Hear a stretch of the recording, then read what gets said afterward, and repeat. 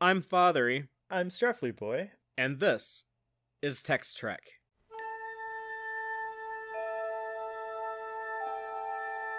Engage.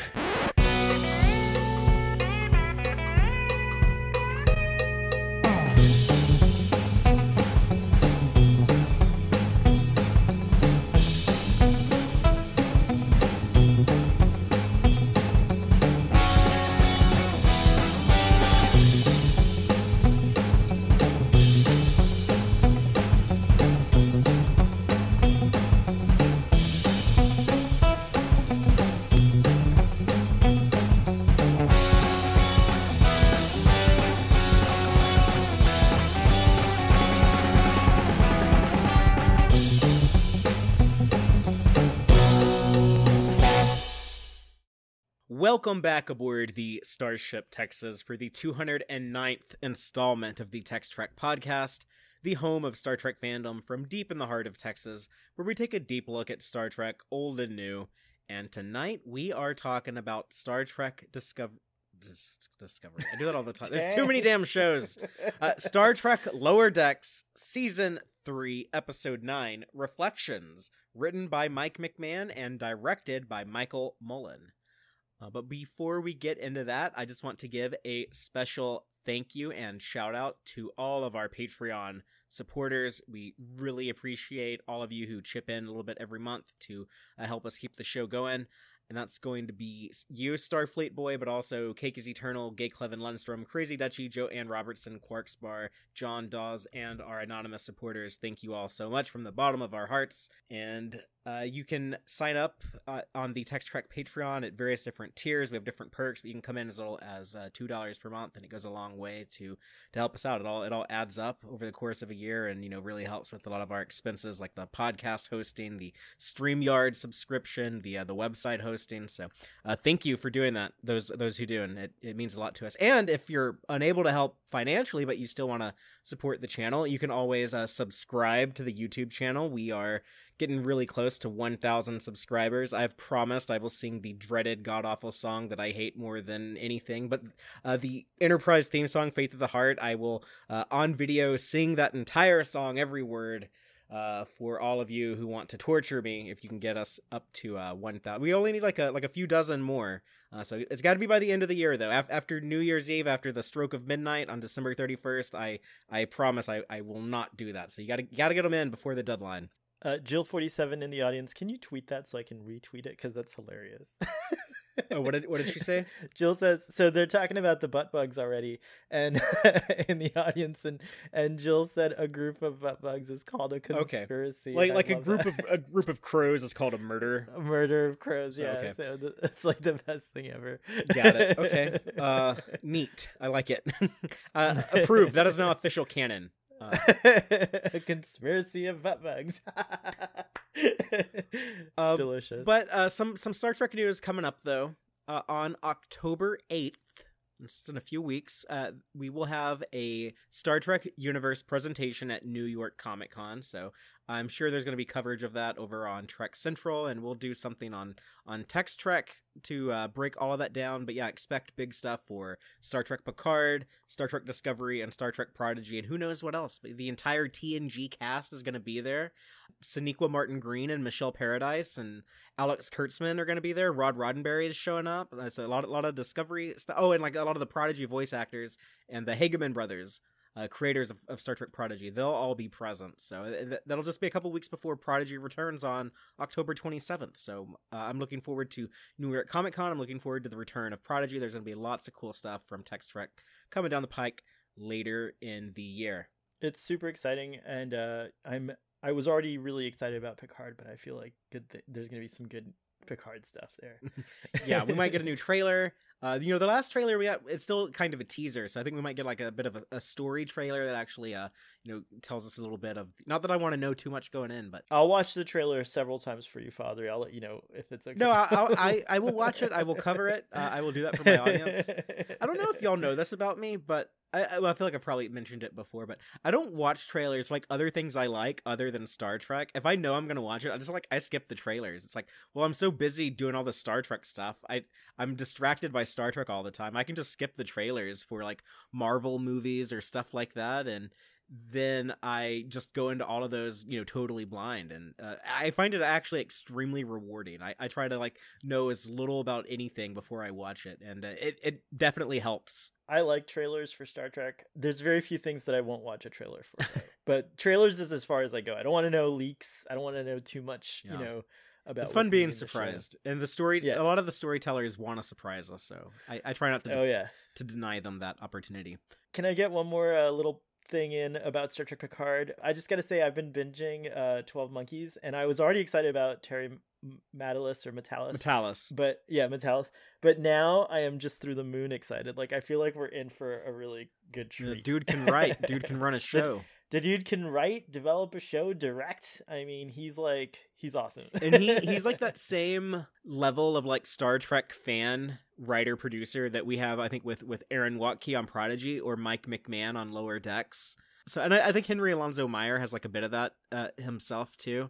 And remember, Terry was on Star Trek. He was part of the production team for Voyager and Enterprise. He was a baby writer under Brandon Braga's wing back in the old days. So he's gonna pour a lot of love into it. In fact, because that's how dedicated he is. There's like, a lot of love. Right when he got out of college, he's like, okay, the job I want most is to work for Star Trek. Let me like see if I can work my way into that writer's room. And yeah, so it's like, it kind of sucks that like he was so young, but like by the time he was like coming up in the industry was right around the time Star Trek was leaving television for a little bit.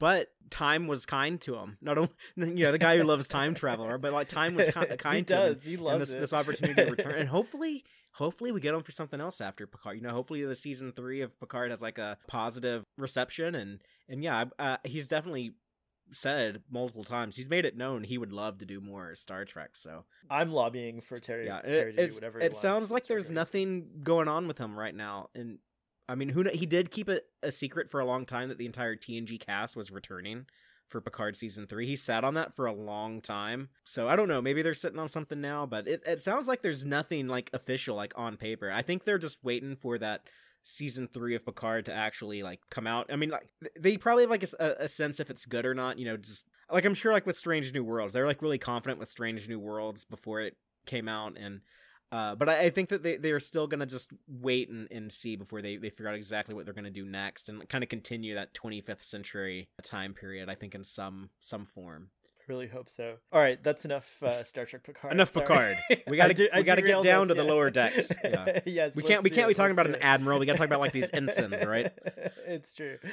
Well, let's talk about them. I'm just gonna recap the episode reflections real quick by reading the official synopsis, and then I'll kind of expand on that with spoilers. But the official synopsis reads: Mariner and Boimler work the Starfleet recruitment booth at an alien job fair. Rutherford challenges himself. But yes, we have the job fair B story where we see Boimler go nuts. But in addition to that, we have this Rutherford story where we get some of the Rutherford backstory, some of the mysteries of the implant that have been teased for a long time are revealed. Not everything, but we know that he was a bit of an a-hole as a young man, a bit of a jerk, a bit of a loner, still a genius engineer, but when he was injured in this accident, he was given this implant by weird, shady Badmiral type Starfleet people, and it reverted when he turned back into a jerk. He kind of has this internal struggle with his younger self, but the Rutherford that we know and love, that we've enjoyed for 2.5 seasons of the show, comes out on top, and his younger self, I guess, like dies, like fades away. But yeah, we're left with still questions, but we have some answers. So, and I think psychologically speaking, it was more of it looked like a death, but it was an integration in a way, because our Rutherford will now remember, like he gives him that like remember thing at the end, right? Yeah, even though they don't integrate, he still has like an awareness of that part of himself. Awareness, but he also has like he's allowed to keep those memories, I guess. Like he was able to transfer some those important memories and stuff like that. I think it's so deep that they like went there. I mean, we'll talk about it, I'm sure, more when we get to that scene, but yeah, it's pretty powerful stuff that they did.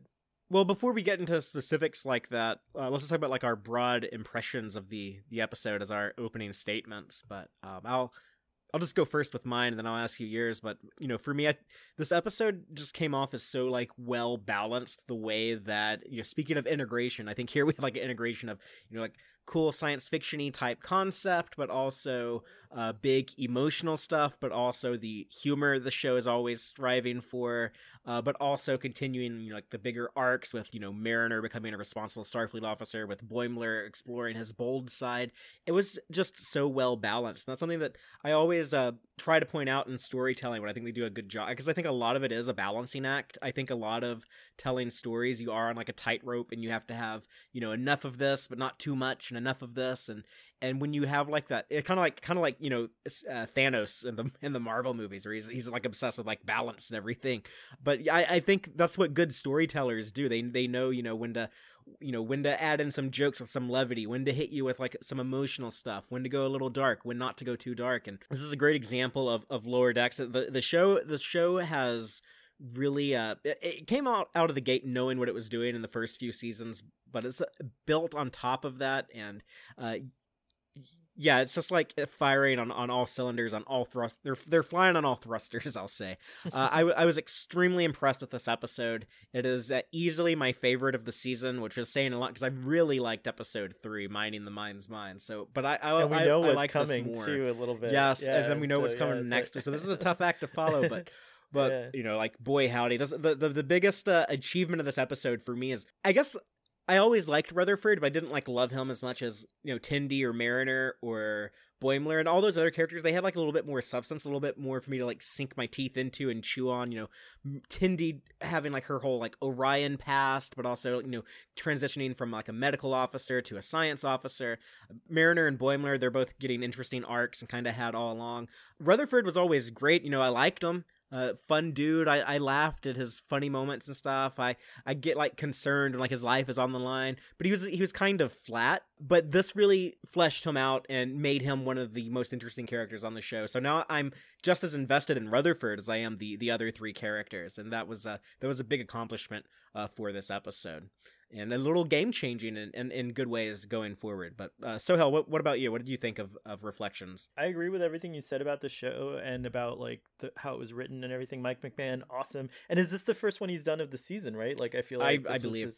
I mean, he's gonna have have a chance to go back and check. He's gonna have final say on like every script, so I'm sure like we've felt his influence throughout the first 4. No, of course he's the showrunner, but it was interesting that he wrote this little little episode 5, because I feel like usually you get the opener and the closer, like that's just the standard, but you could do whatever you want, like everything kind of all those things work. But I think the only thing I'd like to add is just that how powerful the message, like Star Trek is all about, like really, not all about I always say things like that. One of the things that Star Trek is about, or that I feel like stands out about Star Trek for me personally, is this idea of redemption, or like redemption rehabilitation, right? And in a very interesting and kind of unique way, they were able to show us Rutherford's story of redemption from being this like awful person. I mean, in the audience, I think Braxton mentioned how he pushed Tendi. I mean, like, he's violent and he was awful to Barnes, and if that's the way Rutherford used to be, then there is a redemption that took place. Sadly, it's a little traumatic, because what happened is he got messed up, and so then he became a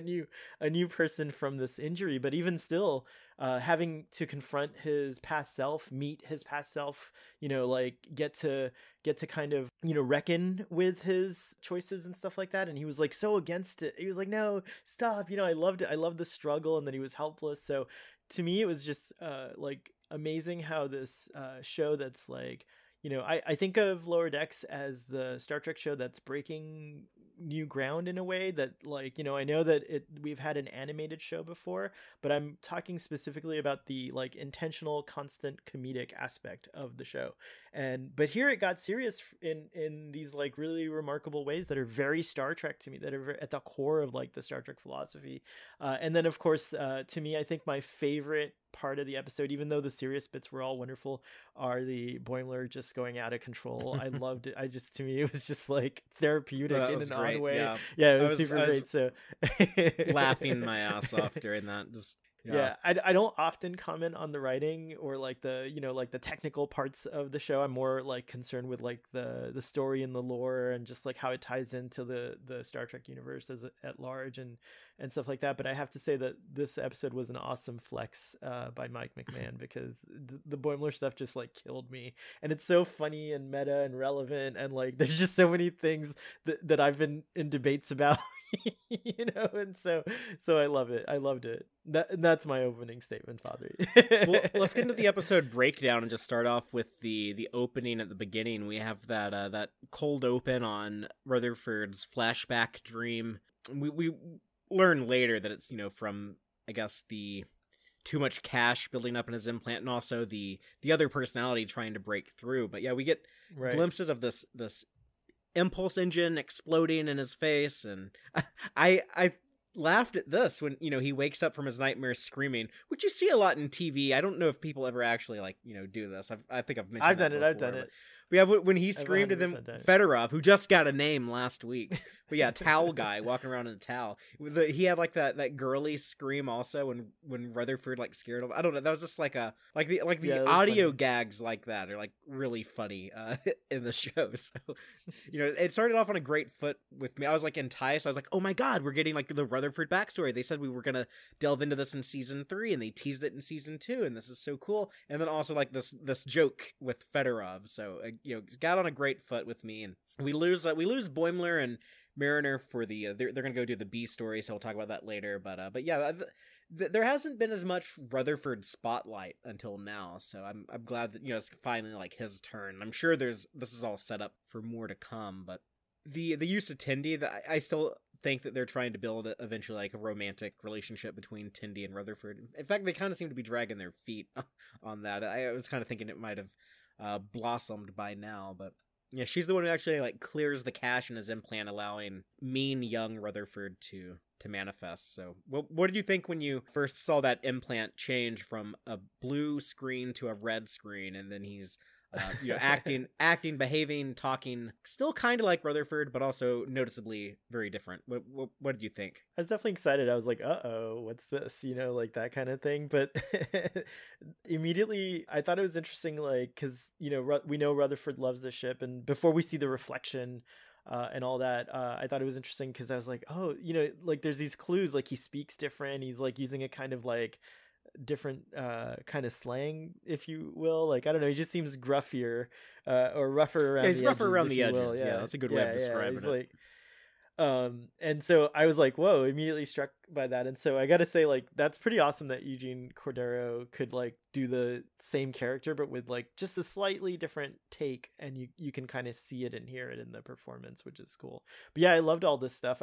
I was laughing when he was describing the nacelles on the Cerritos, and like those are the criticizing ugliest nacelle. Yeah, why is engineering down there? But this is one of the more meta episodes, and it's meta in ways that I think really work and aren't like too like fourth wall breaky. Like, I actually you know, see the stuff being in universe, and it was a lot of fun. And another reason why I think I liked this episode so much, I've talked before about it. Sometimes Lower Decks is like a little too goofy for me, that like I feel like it doesn't kind of make sense for the Star Trek universe.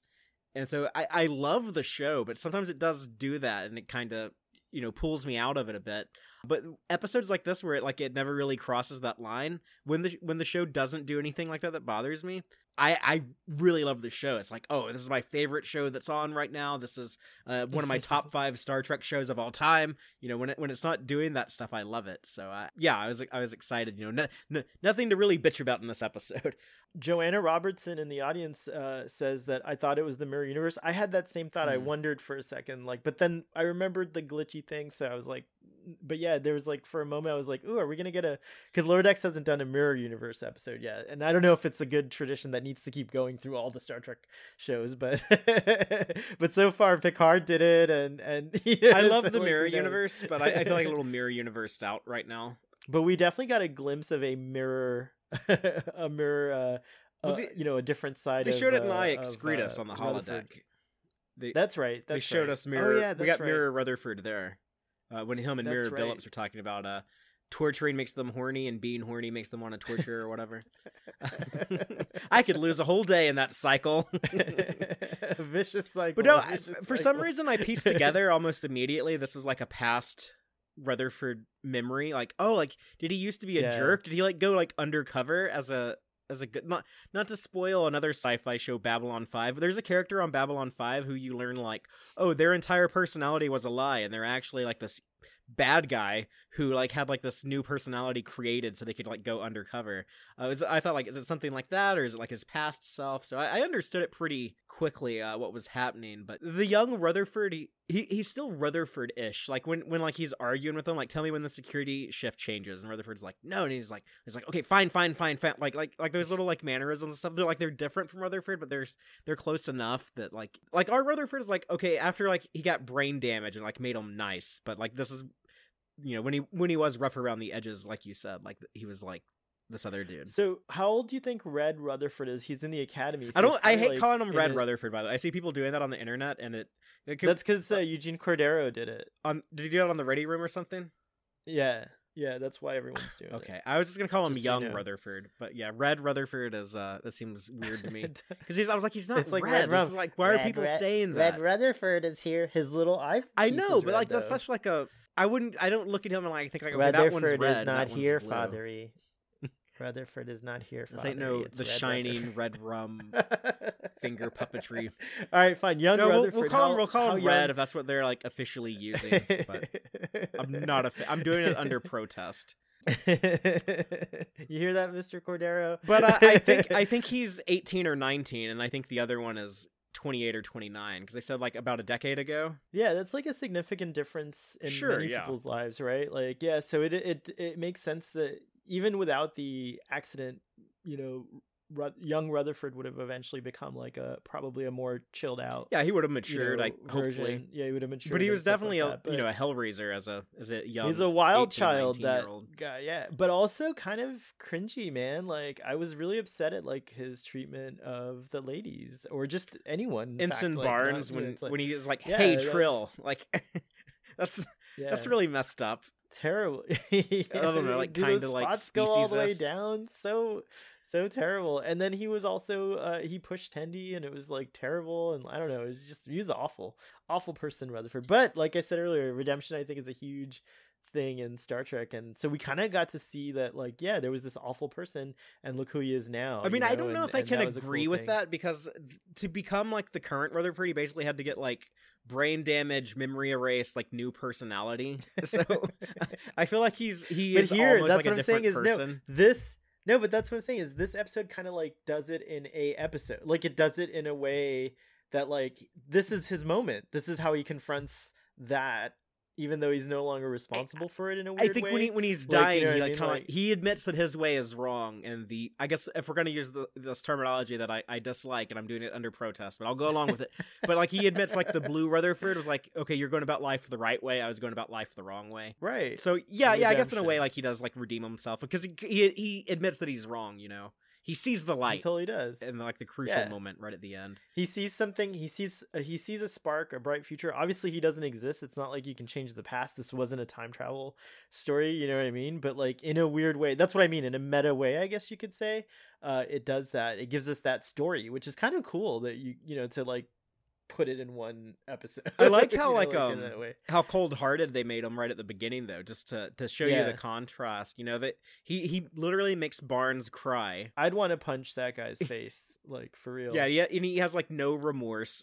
And you know, like, and then you know, we're worried. Oh, he's gonna go after Tendi. You know, we're worried. The blue Rutherford and the Reflections is worried. And when he's you know, freaking out from blue Rutherford punching himself in the face, you know, trying to scramble the implant or whatever. You know, Tendi's concerned. She's like, "What's going on with you?" When she tries to scan him, that's when he shoves her. Yeah. I liked that Shax and Tiana got to be like Starfleet professionals. They weren't played for jokes in this episode. You know, don't get me wrong, I love when they're doing their crime play on the holodeck like last week. I thought that was hilarious. But you know, here they're treated as like super serious Starfleet officer type, you know, bridge crew characters. They could have been on like any of like the legacy Star Trek shows. So you have the Shaxs in pursuit of Rutherford, and that whole thing of like you're not going to be able to beam down with the ion field on the planet, but you should know that, Baby Bear. And oh, and he's like you call me Baby Bear? That's lame. Oh yeah, my nickname is Baby Bear. Baby Bear. But the good Rutherford, Blue Rutherford's able to stall long enough to stop Red Rutherford long enough for Shaxs to stun him, which I'm a big fan of. Like, yeah, you can stun people in Star Trek. Just like whenever someone's causing problems, just make them go take a nap. Just stun them. Like did you say stun something first, like, ask questions later? Yeah, didn't you say something like you'd probably stun people like just as a precaution? Like, yeah, you just be like, oh, I don't like the look of you, I'm stunning you. Yeah, I mean, like there's zero consequences to stunning people, right? Like, I mean, I guess they could like fall and like bump their head or something. Yeah, they can bump their head. But I mean, like medical technology is pretty good. You can have that patched up by the time they wake up, But like, you are taking away. It's not that there's zero consequences for stunning. You are kind of taking away someone's agency a little bit. Like in First Contact, when Zefram Cochrane's trying to like run away, and Riker's just like, we don't have time for this. And he's like, yes, it's like stun people. Like, I love it. I love it. Red Rutherford is like really smart though. He's a little conniver, isn't he? Because like, okay, yeah, the best thing to do if you're trying to escape the Cerritos is beam to the captain's yacht, fly away on this fast warp capable ship. That's probably your best shot at escape. So, and he likes racing around in fast little ships, as we'll see later. Yeah, he's an interesting character in that regard, because he was definitely a show off. We know Rutherford's very clever, but he's a lot more modest about it. Yeah, and more of a team player. Right, more of a team player as we've come to know him. So it is interesting to see this side of Rutherford, and I do like that comes into play later with the drag race or whatever. What do we call it? Like the divorce? What was it? Devron race. The yes. Devron race. Which cool. Devron is going to be interesting. Gorn egg. There's a ton of Gorn eggs, but if you don't know, those are Easter eggs, in jokes, and continuity connections. I like to go over those at the end of the show. So there was a lot packed. This is almost like going back to season 2. What was it? Kayshawn, his arms open or whatever. It was a lot. But I guess let's get into like the Mindscape stuff. Yeah, that's like such a great part. We have Rutherford in a coma in sickbay. Dr. Tiana tells us, something weird going on in his brain, like 2 different sides. A dominant personality trying to come up to the surface. One from about a decade ago. So the show is still in the year 2381. Don't believe Memory Alpha. Memory Alpha says 2382, but the people who edit Memory Alpha are too stupid to understand star dates, which a lot of the Star Trek writers are also. But yeah, it's still 2381. So about a decade ago, that would be like around like season 1 Voyager, around like the time of like Star Trek Generations, like season 3 Deep Space Nine. So I guess that would have been like around the time Rutherford's a first year cadet. But decade could be like give or take a year or two. She might not have known like the exact. In fact, if you look at like some of the comm badges later, it kind of looks like it should have been even earlier. But we get a nice little explanation later about all the uniforms. I can't wait. But go on, sorry. But it was nice being able to see the young Rutherford. See, we can't call him Red Rutherford when they're in the Mindscape because he doesn't have the implant yet, so there's nothing red. Well, we can be dynamic and call him young Rutherford okay. for when we talk about these scenes. Okay. I loved in that Mindscape thing the horizon or the sky was the brain, like was a brain basically.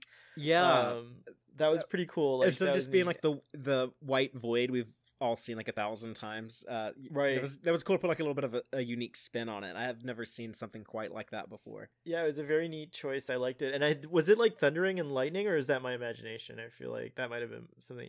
There was something going on, like activity or something like that. But yeah.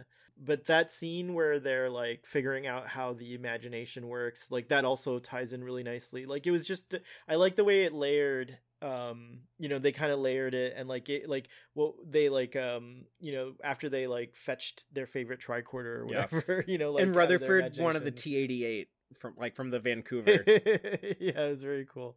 The cool one with the purple stripe. And we see like their garage where they used to build the hot rods. A hideaway garage that Rutherford like kept and went to while he was in the academy, and made these like racing vehicles, I guess, which is interesting. Did you recognize the ships other than the Delta Flyer? Like, did you recognize that one ship that was in his garage that he was building? I guess it was the one. That's what he completes later. That's what it must be. It must be the ship. The Sampaguita. The Sampaguita. Which, let's say, I didn't know what that word meant, but it's a Filipino flower. It's the national flower, if I'm not mistaken. Is this the first time that I've always assumed that Rutherford is Filipino because Eugene Cordero is Filipino? But is this the first time they've confirmed it within the show? As far as I'm aware, it's the first time. I mean, I guess it still isn't a confirmation, but I mean, like, if you name your ship the Sampaguita, you're probably Filipino, right? And if I'm not mistaken, Samanthan is it's a very distinctly Filipino name, but I'm not sure. That'd be news to me. I think that they were just trying to give everyone like silly first names, like Bradward. Oh, is that right? Like Bradward? Oh, okay. Or what's Billups's for because they call him Andy, but it's like Andrello. I feel like I've known a Bradward though, and I feel like I've also known a Samanthan. Hold on. Okay, I've never known either. I'm not saying that it ain't out there, but not very common. Oh, so Samanthan is a real name meaning serene, I think, and I'd have to look a little further. I'd have to Google a little further. But it says the name might actually have Hebrew origin, so told by God. So actually not Filipino, but so there we go. Good old Google. Thanks a lot. We get some explanations in here, though, of like, why has this implant always been buggy? Why did Rutherford like pears for a little bit all of a sudden? Yeah, he like says that was me trying to get through. Yeah, that was interesting. Why did he like all of a sudden like he was like into Barnes again? Like maybe the young Rutherford, Red Rutherford, maybe he's the one who is really attracted to Barnes. That was him trying to, his personality trying to come through. If we look at it from that sense of like, yeah, he's had this like personality locked in. It's like another layer I guess we could add to this episode is like the multiple personalities, and he's been suppressing one personality. So yeah, it leaks through here and there. The one thing that doesn't track, that doesn't make sense, is that in the first episode of the show, Second Contact, when they introduced Rutherford, they're like showing Tindy around the ship, and Mariner's like, oh look, it's Rutherford. What's up, Rutherford? You got that date with Ensign Barnes tonight? And Rutherford's talking about like his implant is being glitchy, but he's talking about like it's like a new implant. And like, okay, if you had like this accident like a decade ago, like how was that implant new just last year? Like, well, we don't see the implant that they actually put on him, so maybe they'll when we get more flashbacks, we'll see a slight difference in it. But it is interesting because it's a Vulcan implant. Yeah, and that's an interesting thing too. Like, why would he have a Vulcan? Or had they like upgraded it? Had they erased more of his memory at some point? Maybe there's a plan. At some point, yeah. I wouldn't put it past Mike McMahon because he does seem to be a dude with plans who thinks about this type of shit a lot. So I don't know. Maybe it will make sense, but maybe not. We'll just have to be patient on that one and wait and see. Yeah. I think it's cool because I like mysteries. The series, we're only in season 3, and so assuming the show will go on for 5 or more seasons. Mike says he wants to do 7. 7, so yeah, okay, cool. So assuming the show goes on for 7 seasons, we have plenty of time, as you said, to build up to that. But I do love when you get a lot of questions answered about a mysterious character, but then you have more questions after as well, and this episode does that kind of beautifully. It like answered a lot of questions, but now I'm like, oh wait, but yeah, like what we were talking about now, like what's the deal, like who is he working for, like what was their plan, like why were they using him, why'd they need this like hotshot engineer brain, and what was he doing? It's very interesting. It does feel like a little weird. This is like the problem you have with like dreamscape stuff, is like shouldn't like in like a dream world like things just be like super weird, and I guess it would just get too crazy if you didn't try to present it as like somewhat grounded in reality. It's kind of like the problem with like Inception. Inception is a movie that takes place within dreams, but people are just like driving cars and shooting guns, and it doesn't get into like weird crazy if you just like imagine anything territory. But their way to resolve their conflict here, figure out who will be able to take over the Rutherford consciousness, they're going to do a engineer off by seeing who can build and pilot the best fastest racing ship. But it kind of plays by like like the rules of reality, I assume. Like they are still like impulse engines doing impulse things. If you get shot by the Romulan disruptors, it's like an actual like damage to your ship. For me, it tracked with like a dream like reality, but it was more close to like a holodeck simulation. But maybe it's because I thought of it more as like not necessarily like imagination, but like looking into actual memories. You know, obviously the Delta Flyer isn't, but like some of the scenes like in the garage and like these are like things that he's now constructing from actual memories and seeing them maybe for the first time or something. And now that like I talk about this out loud with someone, and it occurs to me that if anyone would like be sticklers for like how the science actually works, it would probably be like engineers. Like even in their dreams, all like the rules of physics would apply and everything. Would apply, yeah. It would. I would say that the majority of my dreams that I remember are dreams that are like really mundane, like having a conversation with someone and not being able to remember what I was talking about, or being at a place that I've been to before. You know, that when I wake up, they don't seem like reality, but they do seem like it was close to Most it. people don't have like big budget dreams. I do sometimes, but I know like I'm kind of like I'll have dreams that have like dragons or dinosaurs in them or stuff like that. But I know like it's kind of weird. But even me, like not all my dreams are like that. Most are not. This was definitely a big budget type of imagination dream trip down memory lane. Not if you live in the Star Trek universe, because you see like spaceships flying around and stuff like that all the time. So it would be mundane to them. Yeah, that's a good point. That's a really good point. Yeah. What did you think when you saw the Delta Flyer? As someone who is just kind of exploring the later seasons of Voyager for the first time now in recent years, I actually love the ship, but what was your reaction to it? Yeah, I'm really kind of looking for it, actually. It's one of the most beautiful ships of modern kind of Star Trek, like as far as like a smaller, style ship goes. I love the Delta Flyer design, and I'm really bummed out that I never pushed the button and got the model from Eaglemoss, so I gotta find I have one. It looks, the shuttles awesome. Look great because they all look great. They're a little bit more detailed because they're smaller, so the scale is they're Starfleet Boy looks like he has like the Danube runabout. Yeah, I have a lot of the shuttles. I love the shuttles. They're awesome. The Delta Flyer would be my favorite single shuttlecraft / runabout / small ship in Star Trek ever. It's not tiny. I mean, like if you see someone standing next to it, it's pretty big. The reason why it's not my favorite is because the inside is bigger than the outside, and it kind of now that like I've figured that out, it bothers me every time I see it. Did you feel like they stuck to that, or did they adjust it? Like, did they fix it? No, it's never. It's never fixed. It's really? Yeah. Like I figured it out when Voyager was like still on the air, and it's. Well, okay, if we're going to talk about that, Father, I feel like there's a long-running gag about the Voyager shuttle bay being just like way more expansive than it could possibly be. Yeah, the Delta Flyer and Neelix's ship, neither one should fit in the Voyager shuttle bay, yet they both do. There's nothing in the secondary hull. It's all shuttle bay. That's funny. But anyways, yeah, I think you answered your own question, I guess, about about the accuracy of dreams. But there is wild shit going on in this race. By the way, I wanted that race sequence.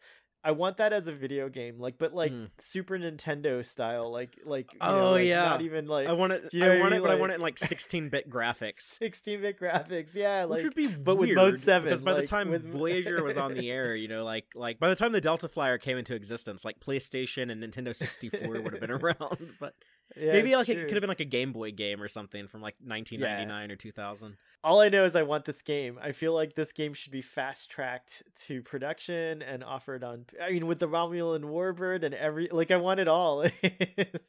This race is actually based on something that's in a Voyager Season 7 episode.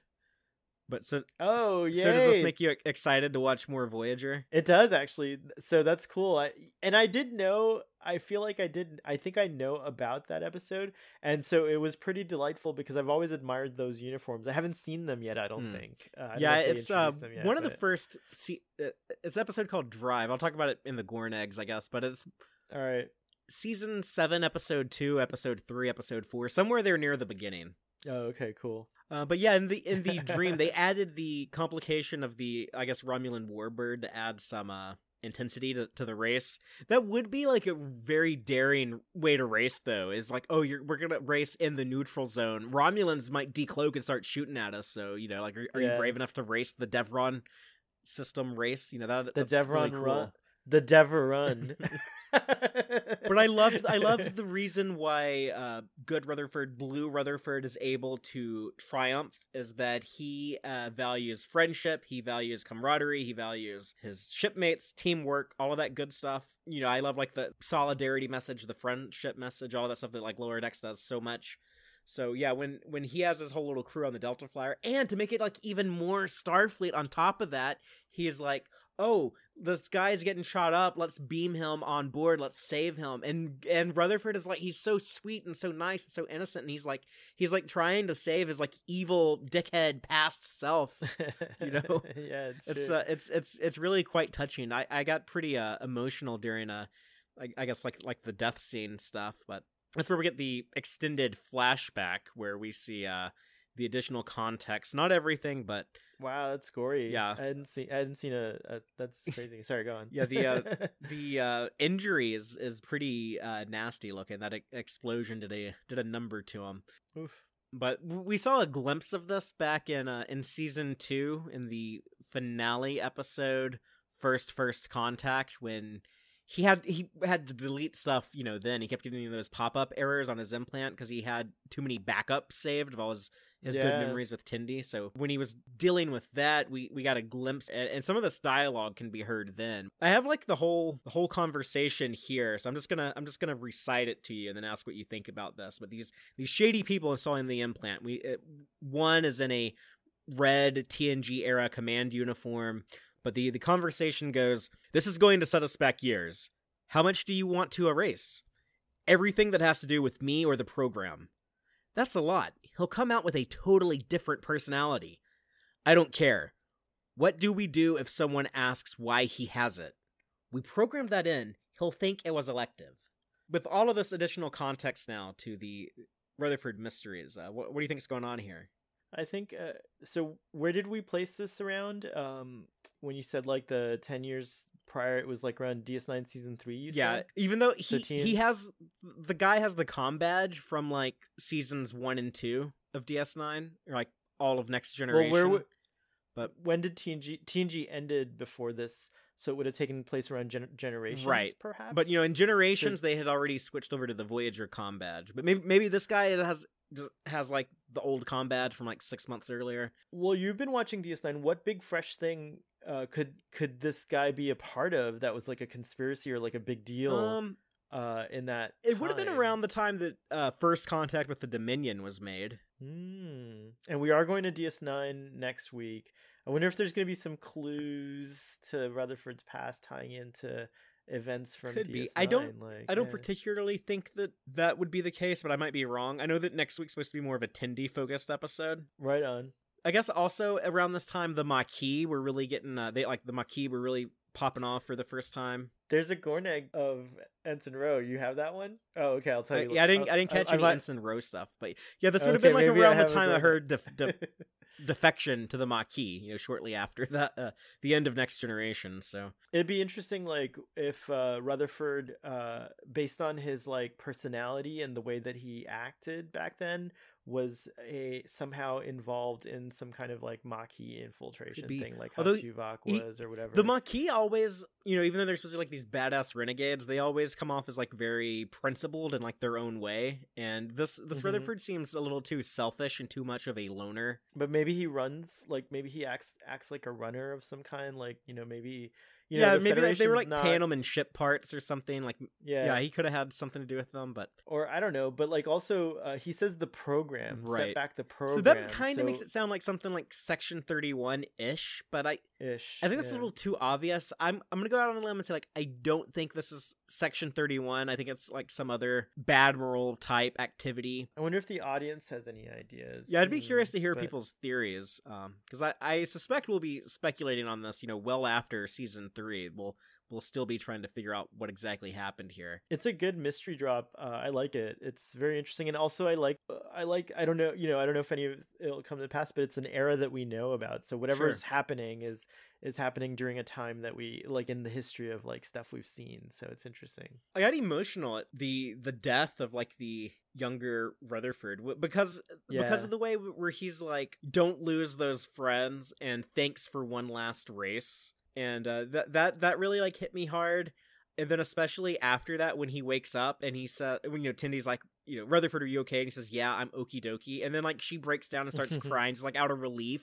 Yeah, like that made me tear up a little bit. And then we know like Shax and Tiana have this relationship, and then like you see like them on like the side of the screen. Shax puts his hand on Tiana's shoulder, like as they're like watching like this touching moment. It's like all of that just it was pretty moving. It made me tear. I'm getting like goosebumps now talking about watching it for the first time and my reaction. So yeah, I cried both times that I watched the episode this week, and got really emotional the third time.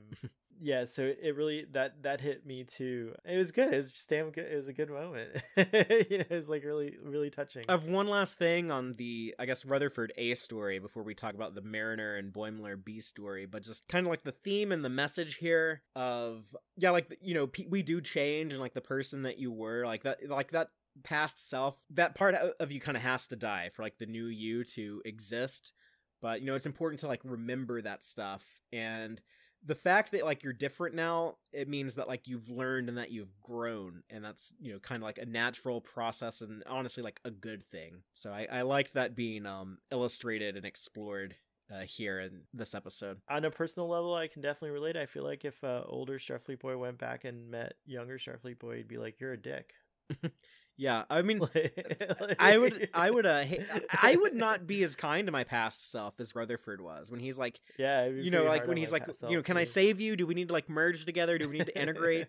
I don't know if I would be like, no, young father, you're an asshole. Like, I'd be like, I have no idea how you made it to my age. Young Starfleet boy. Like 18, 19-year-old me. Like I thought I was like so smart. Like I thought like I knew so. I was like, no, like you were so stupid. We were Pac-Leds that thought we were like Geordies. It's like the older I've gotten, I've just like I've come to understand how dumb I am. Like over time, like that's kind of like that's what I've learned how little I know.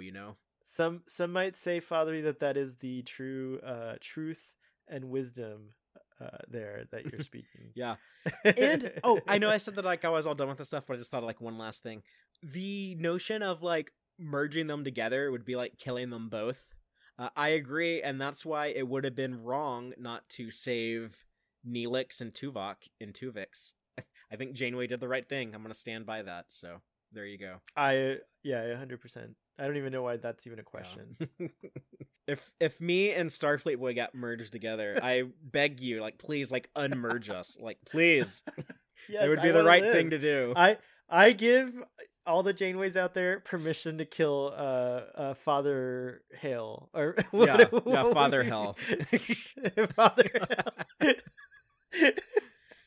All right. On that note, let's move on over to the B story with Mariner and Boimler having to do recruitment at the job fair.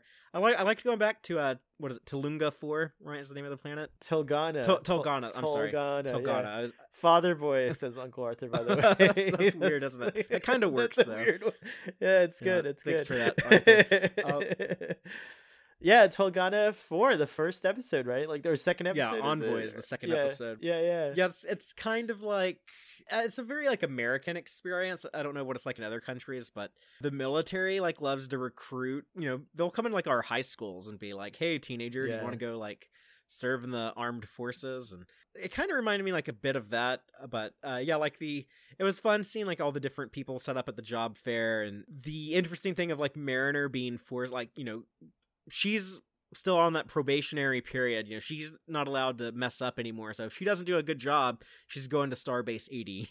And they remind us that at the beginning of the episodes, that the high stakes. So the fact that she's having to like put a lot of effort into promoting Starfleet and making it sound like a cool thing and everything, and then having to defend it with her foil for this episode, we get the archaeologist Petra Aberdeen. Love her. She's up there with Vash for me. Yeah, she's very much inspired by Vash. Yeah, totally. From, Picard's archaeologist fling from a couple TNG episodes. But yeah, the trolling of Mariner was kind of funny. What all does Petra say? She talks that Tellarite out of enlisting. She says like like you're not gonna have windows. Like there's like ask her about the windows or something. Yeah, you're like gonna be in a room with no window. Because he's like, do I have to go to the academy for 7 years? Yeah, that's like, no, you can be an NCO. Like Chief O'Brien. You can be a transporter chief. And then Petra's like, oh yeah, and you have to like, by the way, spend 7 years in a room with no windows. NCO stands for non-commissioned officer. That's right. So yeah, but yeah, it's hilarious that like and then who was the one where she says you'll turn into a Borg or something? Like, yeah, she tells like the Andorian dude that's right. Yeah, like Starfleet officers get assimilated all the time. And then they're having to like take shit from the collectors and the conspiracy theorist. And there was also the gag about a pseudo navy that made me laugh so much too, like that they addressed like some of these like the meta stuff, because the meta stuff, yeah, it was like because it actually makes sense that some of these conversations we have in the fandom, like is Starfleet a military, they would have them in universe 100%. Yeah. Yes. Like the layman, the outside of Starfleet person would totally be asking questions like these people. Yeah, and we can't even like make up our minds on that. So the people in the universe might also be like a little divided on that. These truthers were hilarious too. Yeah, the conspiracy theorists, like they found out about like the conspiracy bugs, but somehow they got it twisted that they go up your butt instead of in your mouth. But I love that Boiler's like oh, that never happened, and then Mariner's like, well, no, actually, it might have happened, but now Boiler thinks they were butt bugs. Like, it's just like really funny. Yeah, I like that felt real too. That like Mariner had like kind of had like some awareness of it. I mean, like her dad is an admiral, so who knows what she's privy to. The collectors talking shit to them. I've commented before how Lower Decks loves to do like this misdirect type joke. And I've gotten to the point where like I get a little flustered with those because I see so many of them coming before they happen. I did not see this, like Boimler snapping instead of Mariner. It looks obvious now looking back because the whole episode's going like Mariner's about to lose it, Mariner's about to lose it, Mariner's about to lose it. But no, it's Boimler who goes crazy. But it felt so true to his character. Like yes, like he loves Starfleet. If you disrespect his rank pip, that especially now that he's bold Boimler, like yes, this is the thing that would make him go psycho like this.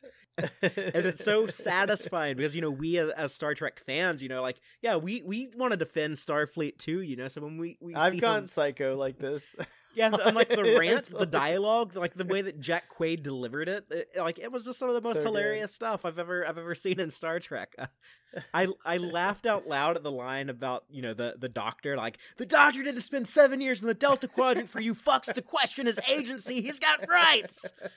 And it's so profane, like they're like beeping out so much, like he told a Ferengi to go beep. And like this is possibly the most profane episode ever, not counting like Dr. Tiana's dialogue. But like, I loved it. I loved every minute of it, and I love that the one guy, the would-be recruit was like is that guy in Starfleet? And at first he was a cool that gray alien. Do we know this species? Yeah, but I don't know, but we've seen them before. There was one on the Dove last week, but I don't think the species has a name. I think they're a creation of Lower Decks. There's a couple. I like them. I feel like they're a little shiny. Like there's a metallic. Every season, I think they plan to introduce like a new species of like background alien. It's very cool. Well, that was hilarious when they were like, "Is he in Starfleet? Because he's real. I want that kind of confidence. Yeah. I'll sign up for. Do you guys do engineering? Right, yeah, we have a whole division for that. Well, sign me up. Like.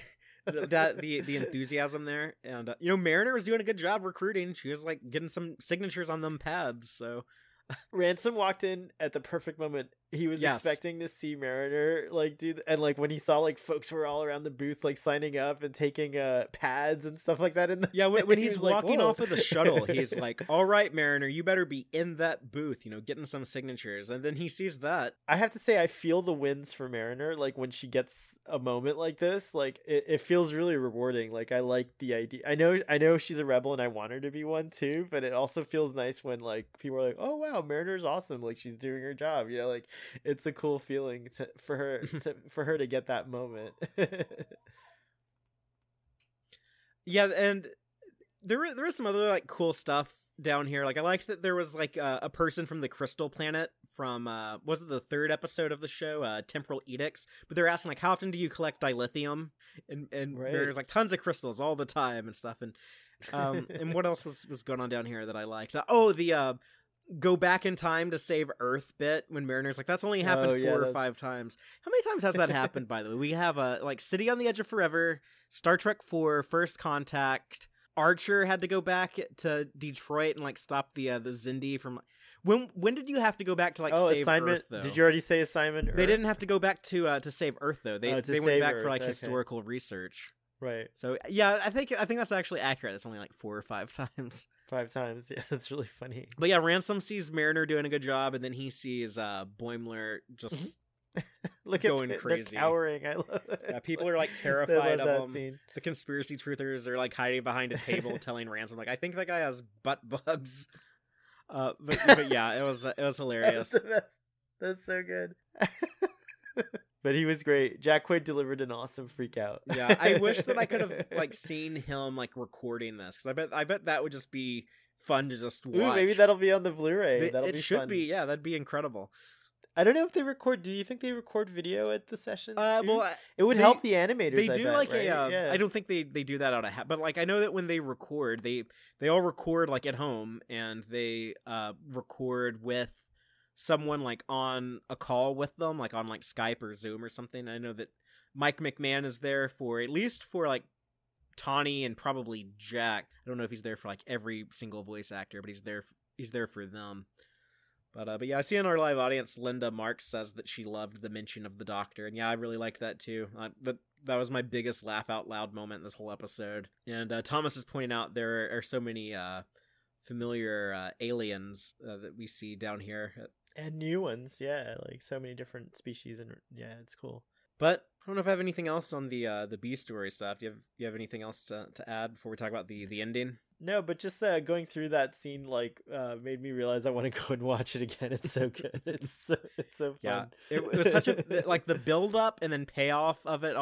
It was so effective. One of my favorite moments in the show of all time. It just happens to be in an episode that made me enjoy Rutherford so much more. So yeah, this episode. Oh, and another thing, like I mentioned, there's nothing in this episode that felt like too weird or too goofy or too silly for the Star Trek universe for me. So nothing for me to like nitpick or bitch about on that front. So yeah, just all around, like this was just a great experience. One of my favorite episodes of the show, and the best of the season thus far, in my opinion. Yep, I agree with that. But in the ending, we have bold Boimler being sent to the brig, and Boimler's a little embarrassed. He's telling Ransom, I hope I didn't lose any respect. I hope you don't think less of me. But Ransom's like, oh, I think that's really cool that you were repping Starfleet like that. And yeah, when you're out of the brig, let's go get a drink. I want you to tell me about it. So that was cool. And then instead of Mariner being the one in the brig, she is the one being the responsible Starfleet officer. Their little graffiti inside of the brig, there's the little cartoony crayon drawing of Mariner's HQ castle, but now next to it we have Boimler's guest house, and everyone is just hanging around next to the brig on the outside of the force field, instead of visiting with Mariner, visiting with Boimler. So that was a cool little twist on a familiar type scene, and reminding us that the Rutherford mystery continues. They know that was some big Starfleet high-ranking officer from 10 years ago who is responsible for his implant, but they don't know who. So that mystery will continue. Yep, I think I'm excited about that mystery a lot. I think it's gonna be really neat for the show.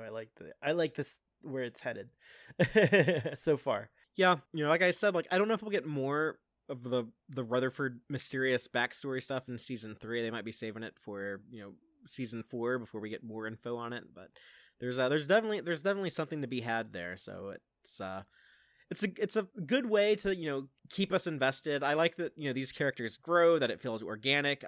I'm also really curious what's going to happen with Bold Boimler and with Mariner. Is she going to learn to be a more functional Starfleet officer? Here we have her going and doing the mission log at the end of the episode, the very end final scene, but she gets that call from Petra, who is like, yeah, I was only being an asshole to cause a distraction so I could rescue the Negus staff from the museum down there. But you seem to be pretty cool, so if you ever want to leave Starfleet, and kind of sounds like you want to, given your past, you can always become an independent archaeologist like me, save my number. And Mariner saves the contact info and has this kind of uncertain look on her face.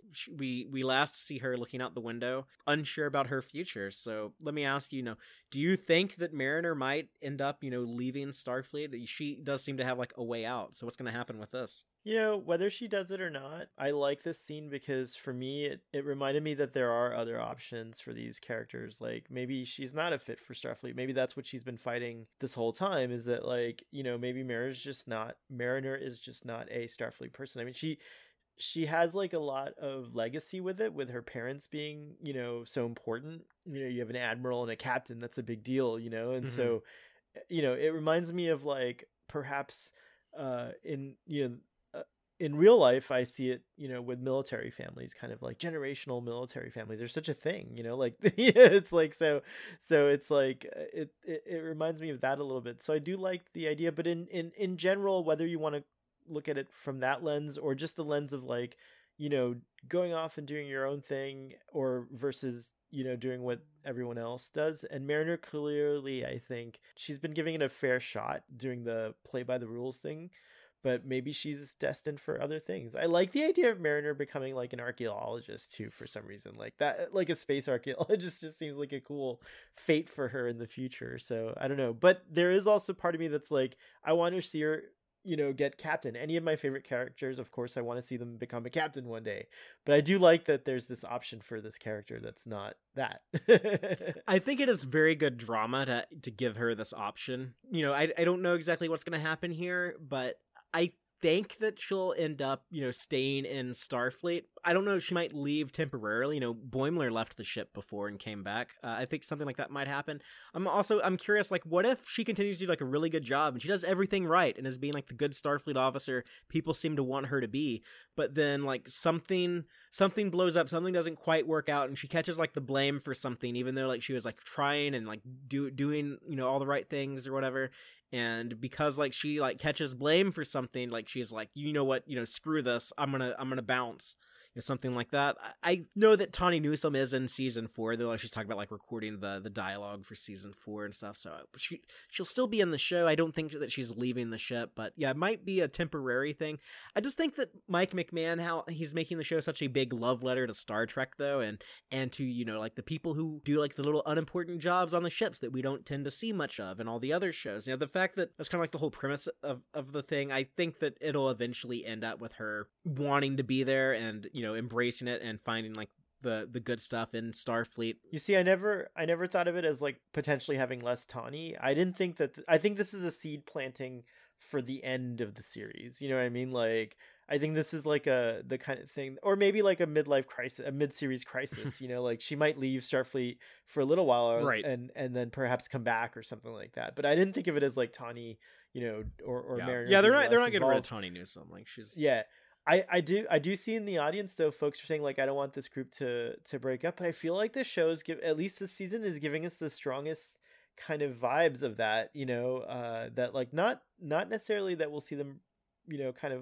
grow apart during the series, but I feel like the end of the series has to end with them maybe going off to do other assignments, like finally actually it's like separating, like high school graduation, like you different people go do different stuff, and I think they are going to be separated at some point. Maybe eventually they come back together and they all serve on the same ship in the future. But yeah, I'm definitely very curious about like the future of all 4 of these people. Where will they end up? It's such a great hook, to keep me watching season after season. The trajectories that they set these people on, it feels like there's movement, that they are going somewhere, that they are changing, that they are growing as people. The characters are really evolving. And one thing that's interesting is that like, I think the show is interesting in the sense that like well, I don't know about you, but like I've had previous jobs where I'm still in touch with some of those folks, like a group of them, and we all get together pretty regularly and stuff like that. And so I feel like there's got to be like that, Jean-Luc wasn't a good example. He didn't stay in touch with Marta or, like folks, or maybe he did. Maybe they had a weekly conference call that we never saw on screen, like all his buddies from Ensign days or whatever, So I think that would be interesting if Lower Decks continued to Lower Decks the movie, and it's like these guys are like on their next assignments or whatever. I don't know. It's like but they're definitely going to grow apart. I know that, like, not necessarily as friends, but like from each other in terms of their proximity, they're going to grow apart because they'll definitely be assigned to other things eventually. It's just how life is. Yeah, and I can definitely see that message and that theme being incorporated into the story of the show. It almost seems like kind of an obvious place to take it. Not saying that it's certain, but I think that's a strong likelihood. Mariner having the opportunity to leave Starfleet is interesting because there's always kind of been like this question lingering, like, why does she stay in Starfleet? She doesn't like following the rules. She's really good at like the space exploration and like solving problems, helping people, all that stuff, but she's not good at like this hierarchy. She's not good at staying in line and minding her manners and following orders like a good little soldier. That's not her. So why does she do it? Why does she stay in Starfleet? And maybe this is like the family pressure, like that's kind of what she felt she was expected to do, so she's just like went along with it. Is she going to be like, oh, I'm unfulfilled by this, I need to do something else? Or the other possibility is like by the end of this, like she'll come out being like, oh, now I know why I prefer being in Starfleet, why I love it, why I could never bring myself to leave. And maybe this could also lead to a validation of her staying in Starfleet and make her grow that way.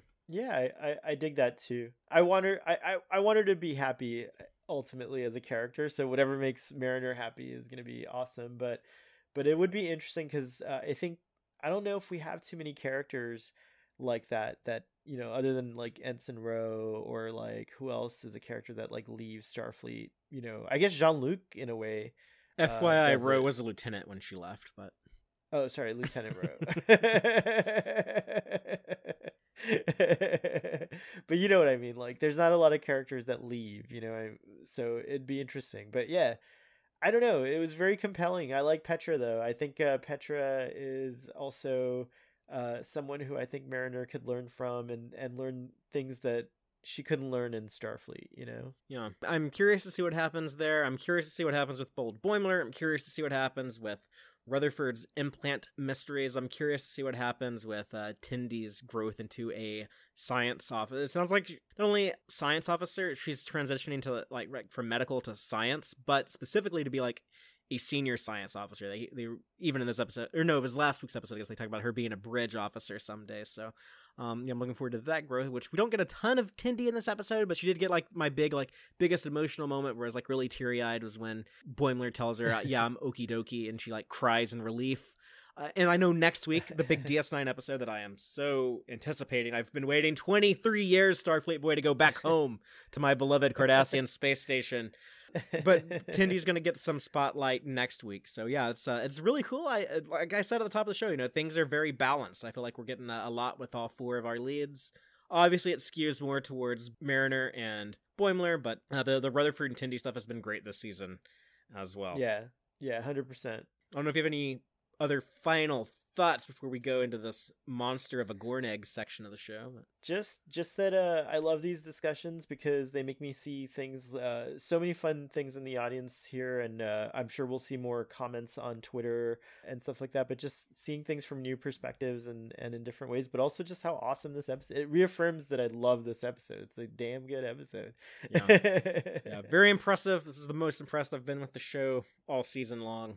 And we have 5 more episodes, so who knows what they have. Yeah, they always save the good stuff for the second half of the season, so it's really, really exciting, this third season of Lower Decks. Let's go into our Gornegg section of the show. That is all of the Easter eggs, in jokes, and continuity connections that I thought were worth pointing out. I'm going to try to run through this as fast as I can because there's a lot to spit out. But starting off, Tolgana 4. We go back to Tolgana 4, the planet introduced in Lower Decks Episode 2, Envoy. But here we see the Starfleet booth set up with the little photo photo pop-up thing of Kirk and Spock in animated series style standing next to the Horta from Devil in the Dark, so that's cool to see. Father, I don't know if anyone at Star Trek Mission Seattle is listening to your podcast, but if they are, I request that this booth be there, and Father and I will man the booth. Yeah, we could make our own little. We volunteer. We could make this little photo thing of like Kirk and Spock, and people can come take pictures as Kirk and Spock next to the Horta. Yeah. So I feel like this Starfleet recruitment booth, I hope to see it in at Mission Seattle. It would be awesome. Then on Tolgana 4, we have the Outpost Scientists, we have the Conspiracy Truthers. The Conspiracy Truthers have all kinds of like weird stuff hanging up in their booth, including like pictures of a Magato and Shax. They actually have a conspiracy bug.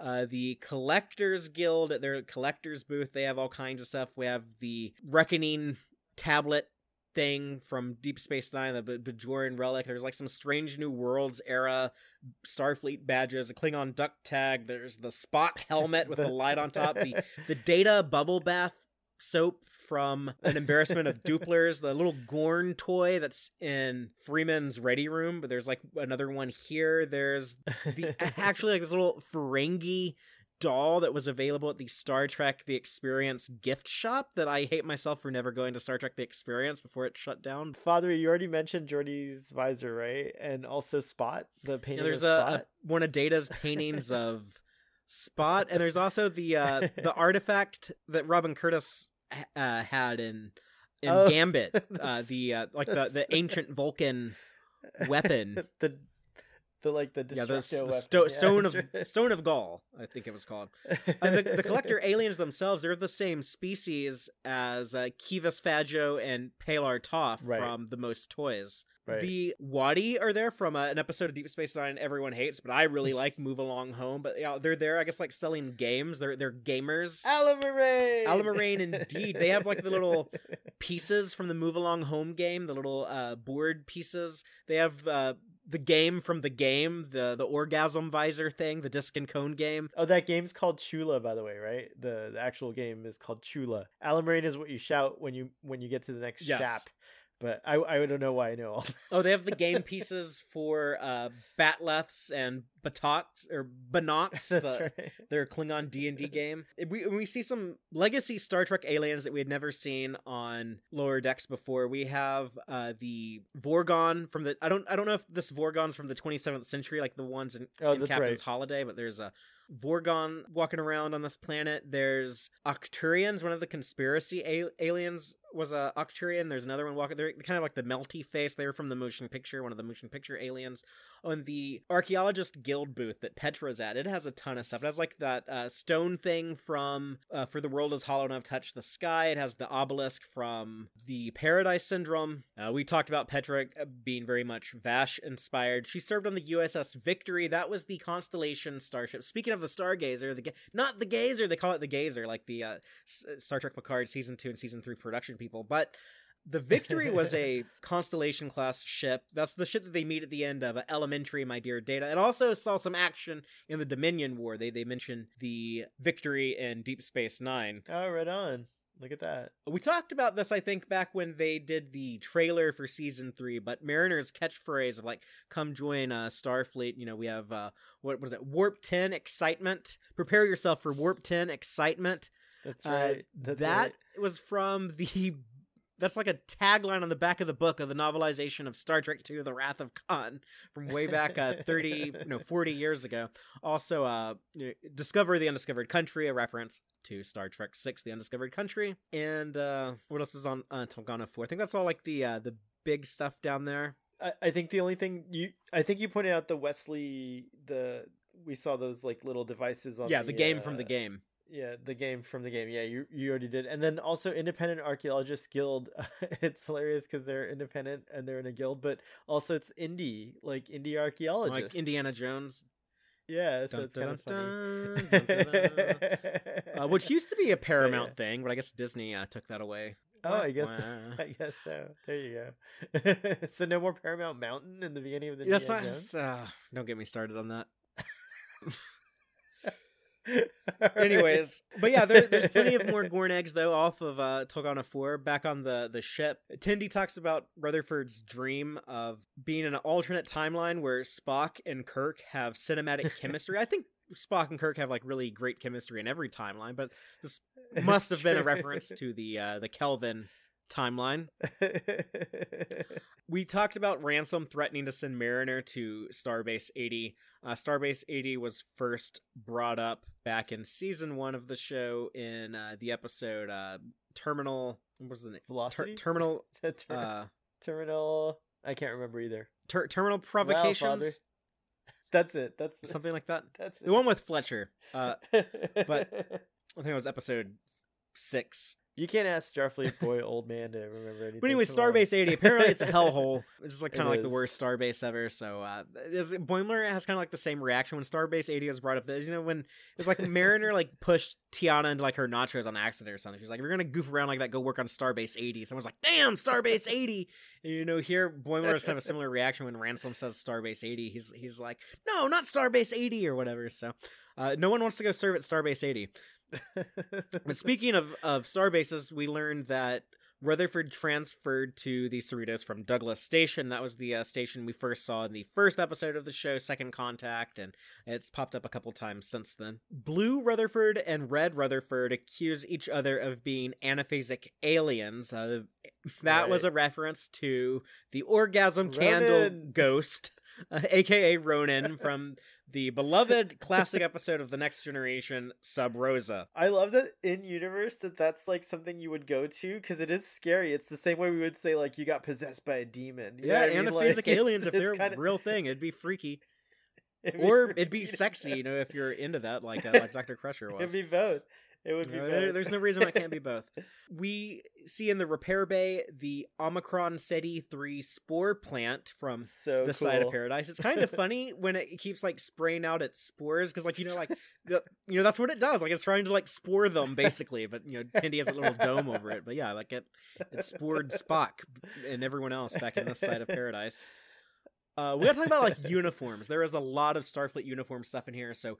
Rutherford is actually wearing a cadet uniform under his cool jacket. He's got like that bad boy jacket. Looks really cool. I would cosplay the young Rutherford look, but he's wearing the cadet uniform that was first introduced in the Deep Space Nine episode Facets, which has like the mostly gray with like those pockets and stuff on the legs. We also have one of the outpost scientists asking the question like, why are the uniforms always changing in Starfleet? Which is a reasonable question, actually. You know, Boimler has a good answer saying that, you know, because there's always room for improvement. And look, I have a cool flap.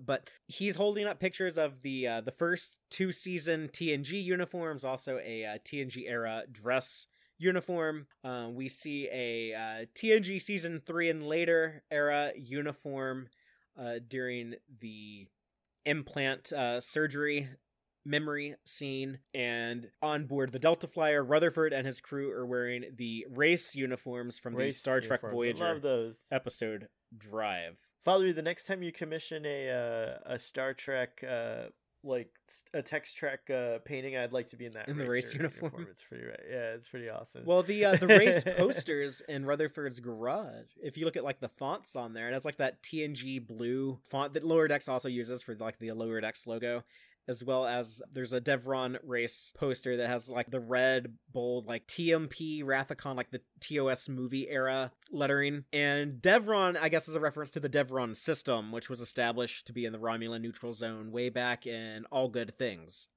on The Next Generation. Mm-hmm.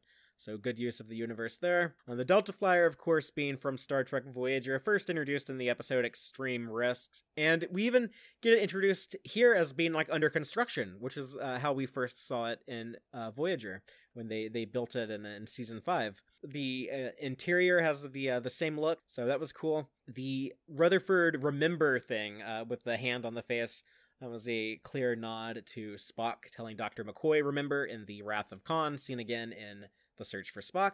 And then, of course, the Grand Naga staff that Petra liberates from the museum at the end, that belongs to the Nagus of the Ferengi Alliance. We saw that in DS9 a lot, which I hope Rom is still Nagus at this point. So I don't know who took his staff. Yeah, and also Yeah, that's interesting that there's a whole story there, by the way. There's like a big story, like the losing and returning of the Nagus' staff, which is kind of fun. I don't know what's going on to think about. Tolgana 4 is an interesting planet. I'm not apparently they have a museum there with like stolen items from like the head of state of the Ferengi Alliance. So, that's interesting. Yeah, Tolgana 4. I don't think Tolgana 4 is a member world of the Federation because there's a Federation embassy there. So it's cool that it's a cool place to tell stories. You have like all these different races and stuff like meeting on this one planet. It's kind of a cool setting. It's kind of a cool thing too because it's kind of what the Farpoint Station was right. Like the Bandi weren't trying to join the Federation, but they were trying to have like an outpost that Starfleet would use. I think that's what Tolgana 4 is. But we also the Klingons have a presence there. There's like a little Andorian town, a little Ryzen town. So yeah, it's interesting. I would love to see it more. I would love if like another show other than Lower Decks decided to go there. Wouldn't that be cool? That would be really cool, actually. I agree. Those are all the Gorn eggs I wanted to share with y'all, but... Father, real quick, though, there's a couple of Gorn eggs you did miss this week. One, Aaron Harvey posted on Twitter, so you'll have to go and check that one out. It's about that starship on the trophy. I forget. It's something that Matt Jeffries designed or something like that. I forget the exact particulars was it like the long range shuttle from the Slaver weapon? It might be. I can't. I could pull up the tweet if you really want to know. But that's what I was. Yeah, that's what I was kind of thinking, but I wasn't sure. It's gotta love. It's the AMT Leif Erikson Galactic Cruiser model. Then they later like Bob used Klein that a sketch of. Yeah, they later like used that as inspiration for the shuttle that we see. And it is the Slaver weapon. Yeah, exactly right.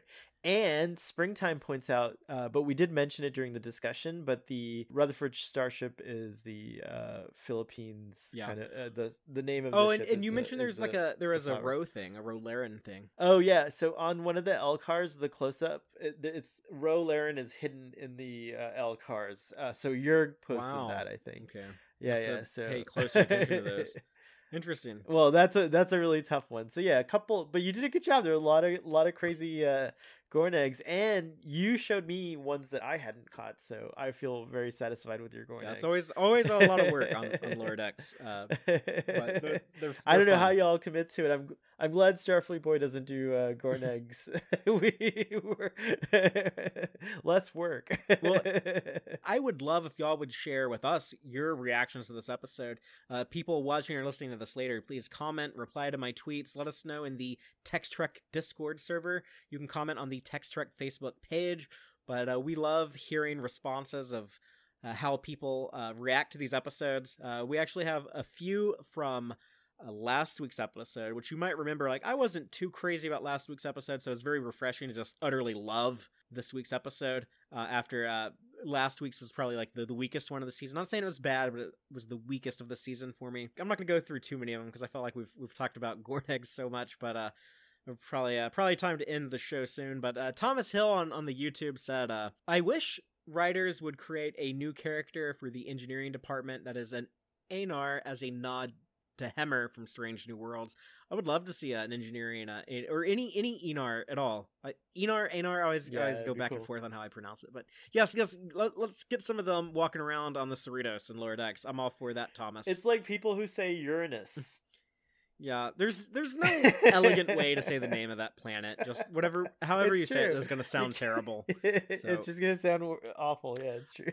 Also on YouTube, Opinions No One Cares About says, I loved that Tendi talked about exploring an ethical gray area, and then they had to sneak into the holodeck, which was a little gray area at the time. So yeah, a little double meaning there. I like it. That is really cool. That's fun. And in our Discord server, Dr. Dalsum, aka John Dawes, says, "Bold Boimler gonna die for being too bold." So yeah, with a Bold Boimler, he's winning a lot of respect. Here he got the respect of those people who ended up signing up for Starfleet. He got the respect of Commander Ransom. We know that Kranch thinks highly of him. We know that Shax owes him a favor. We'll see if he's able to maintain this, or is Mariner going to be proven correct? Is it unsustainable? May fortune favor the bold. We know that episode 8 of the show, that's going to be the big movie sequel to Crisis Point, but with like Boimler's story. So I think maybe that might be where it comes to a head. So yeah, it's gonna be looking fun. forward to that. That'll be in 3 weeks. Wow! But next week, Captain Bucephalus Dagger. That's in 3 weeks. But next week we're going back to Deep Space Nine, which I'm so excited. People who and I just can't hide it. People who follow Tex Trek for a while, y'all know how much Deep Space Nine means to me.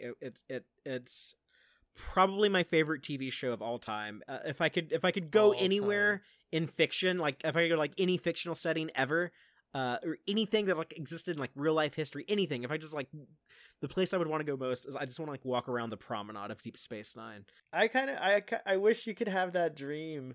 I wish there was like a set that you could walk onto. Like I'd pay real money to see real money.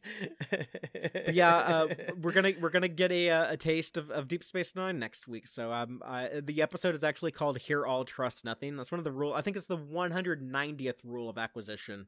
It's from that was from A Call to Arms, the season 5 finale. Father, they were on a roll with the big cameos, and then they stopped. Do you think we'll get a big cameo next week? I think that's a very safe bet.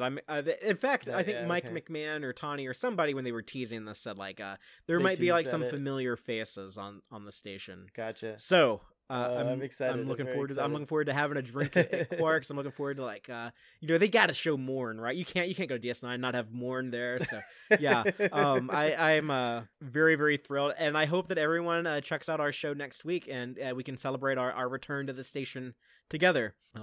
Until then, though, we'll go ahead and sign off for now. But as always, live long and prosper, y'all. Listen to the Tex Trek podcast through Apple Podcasts, Google Podcasts, Spotify, or at tex-trek.com. Like us on Facebook at facebook.com/tex-trek. And follow Fathery on Twitter at TXTrek.